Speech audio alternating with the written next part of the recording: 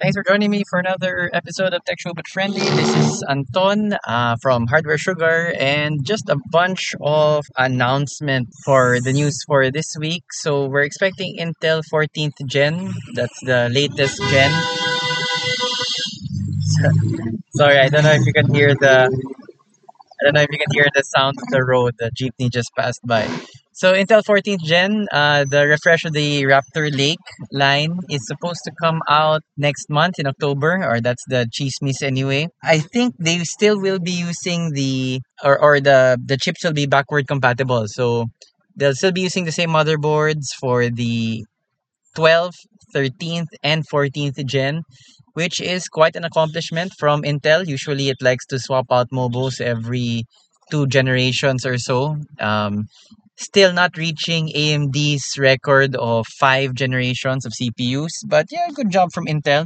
And the 13th gen, 12th gen have been pretty good. At least they're competitive again with AMD.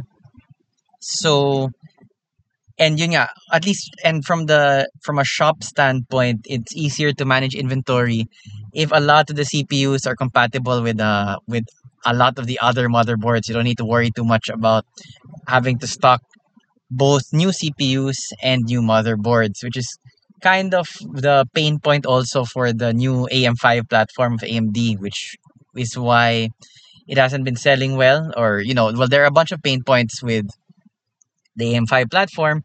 One of them being that you do need a new motherboard. It's not compatible with the old motherboards of the AM4 series. But, well, kind of hard to blame AMD. Yun nga, sobrang they supported AM4 for a long time. And you might need a new CPU if you're planning to play the expansion pack for Cyberpunk 2077. Phantom Liberty is coming out at the end of the month, September 26th, if I remember correctly. But the developer came out yesterday, I think, on Twitter and mentioned that you can expect the game to hit 90% CPU usage on 8 core CPUs, which is quite a lot and a bit surprising since you don't expect games to utilize a lot of the CPU. Usually, most of the work when you're gaming is done by the GPU. Although, and I came across this news on Tom's Hardware, and Tom's Hardware also explains that actually we don't appreciate um, the heavy load that ray tracing puts also on the CPU, not just on the GPU. So they're anticipating that because of the wide or open scale environment of Phantom Liberty, that will result in higher CPU utilization, especially if you have ray tracing on. And the recommended specs actually for Phantom Liberty are basically get the highest end PC that you can, which is very similar to Bethesda Starfall. I think a week ago, the head honcho of Bethesda was asked in an online interview how come, or he was answering questions submitted from online peeps. How come you didn't optimize Starfield for PC? And his reply was, we did. And if you're finding it slow, then maybe you need a new computer.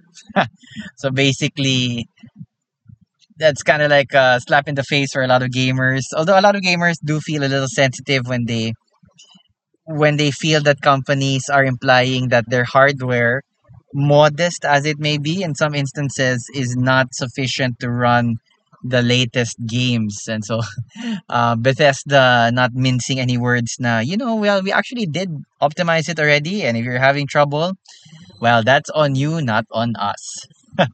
um, CD Project Red coming out with a similar statement, basically saying that the Phantom Liberty does, will require a lot of hardware and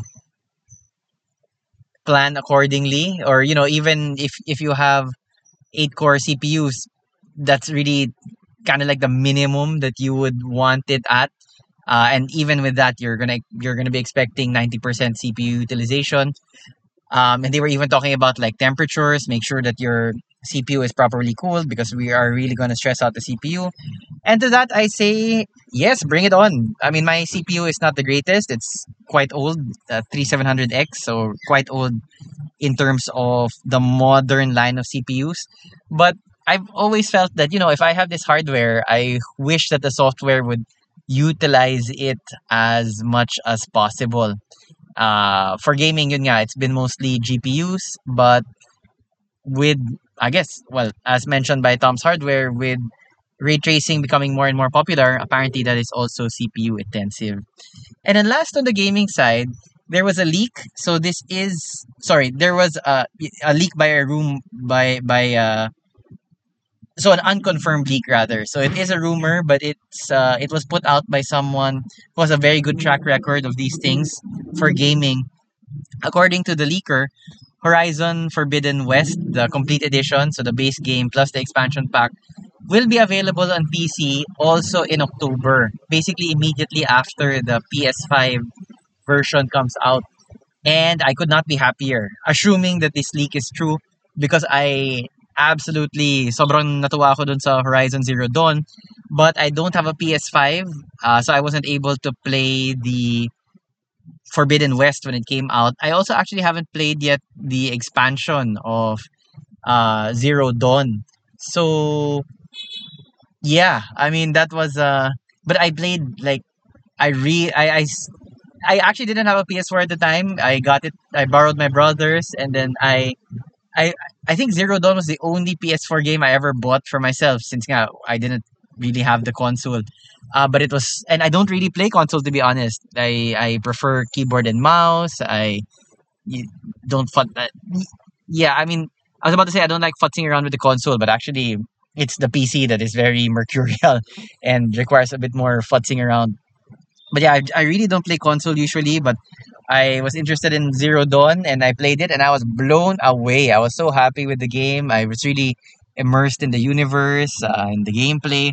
So yeah, Zero Dawn for me was like a stellar game. So I'm hoping this leak is true so that Forbidden West, complete now with the expansion pack, will come out on the PC next month. And but I am still cheap, so my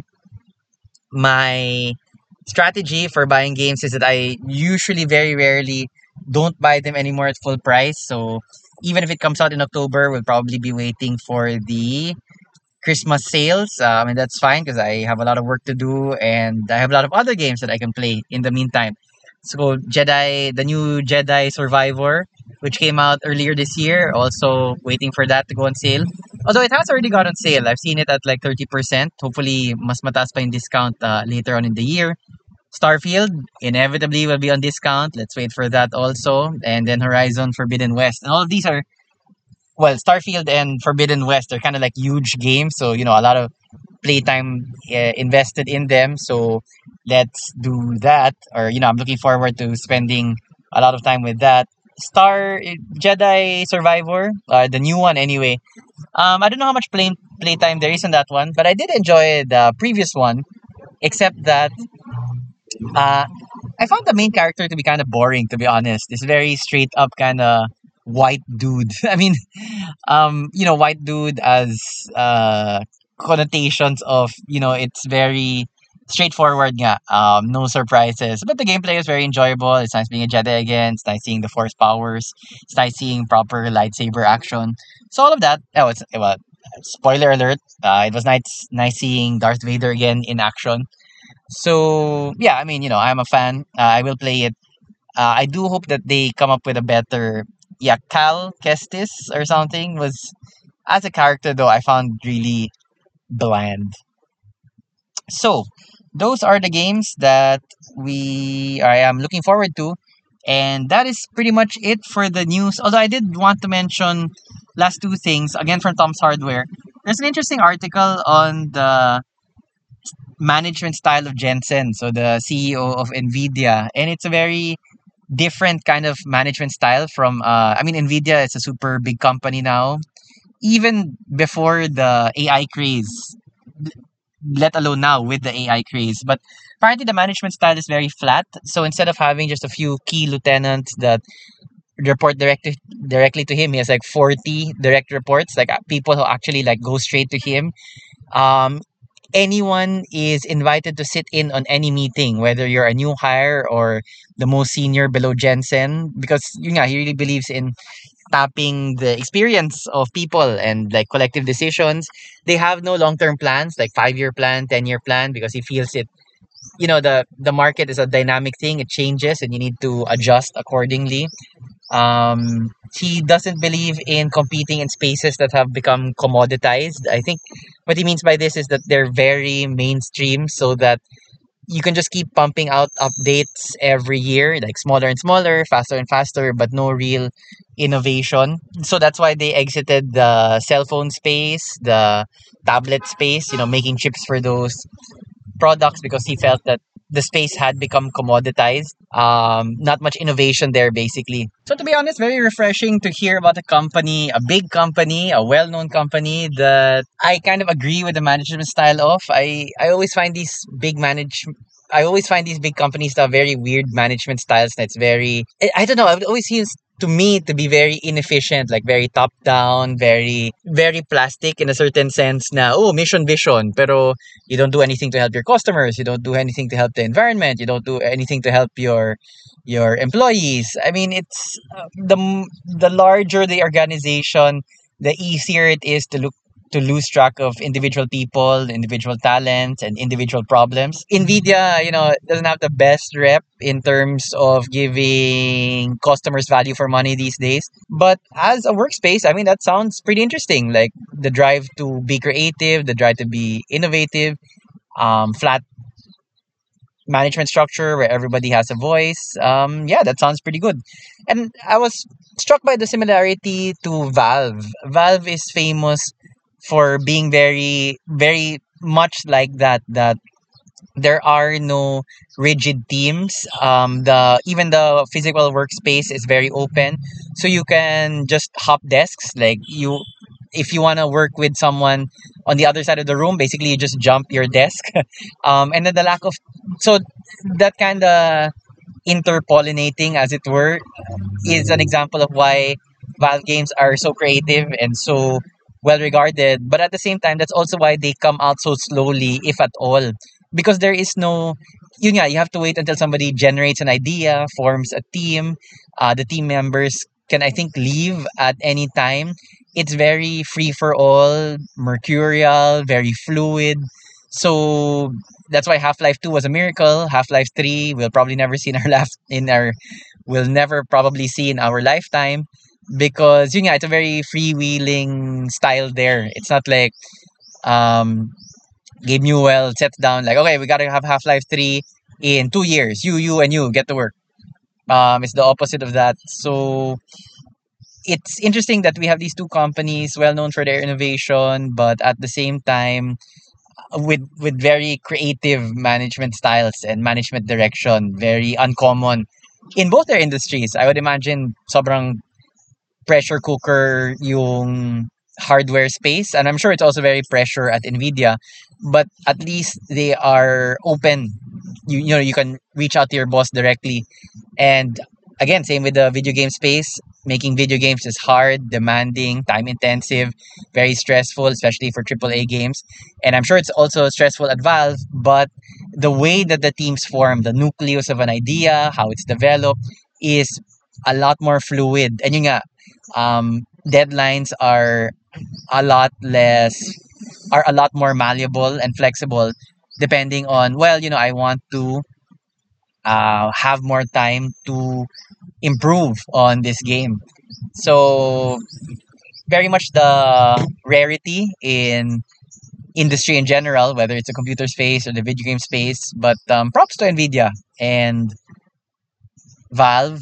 And that's also kind of, well, I mean, we're a very small company, but I also try to encourage very flat structure. Anybody can come to us, myself or my brother. Anybody can message me on our internal Slack. So, like, I also get tired of managing. I wish that the management part of Hardware Sugar could sort of be an autopilot, and we could focus on getting more revenue so we can get more stock and things like that. But yeah, having to properly interact with people, especially your employees, is a skill that I'm getting better at as the shop gets older. And hopefully my podcasting skills and hosting skills, video hosting skills are getting better kahit paano. Thanks for sticking with us, both the shop, both the YouTube channel, and this podcast. Thanks for sticking with us through our growing pains. Enjoy the weekend if you're listening to this on the Friday that it dropped. But whenever you get around to watching or listening to this episode, thanks so much for lending me your ear.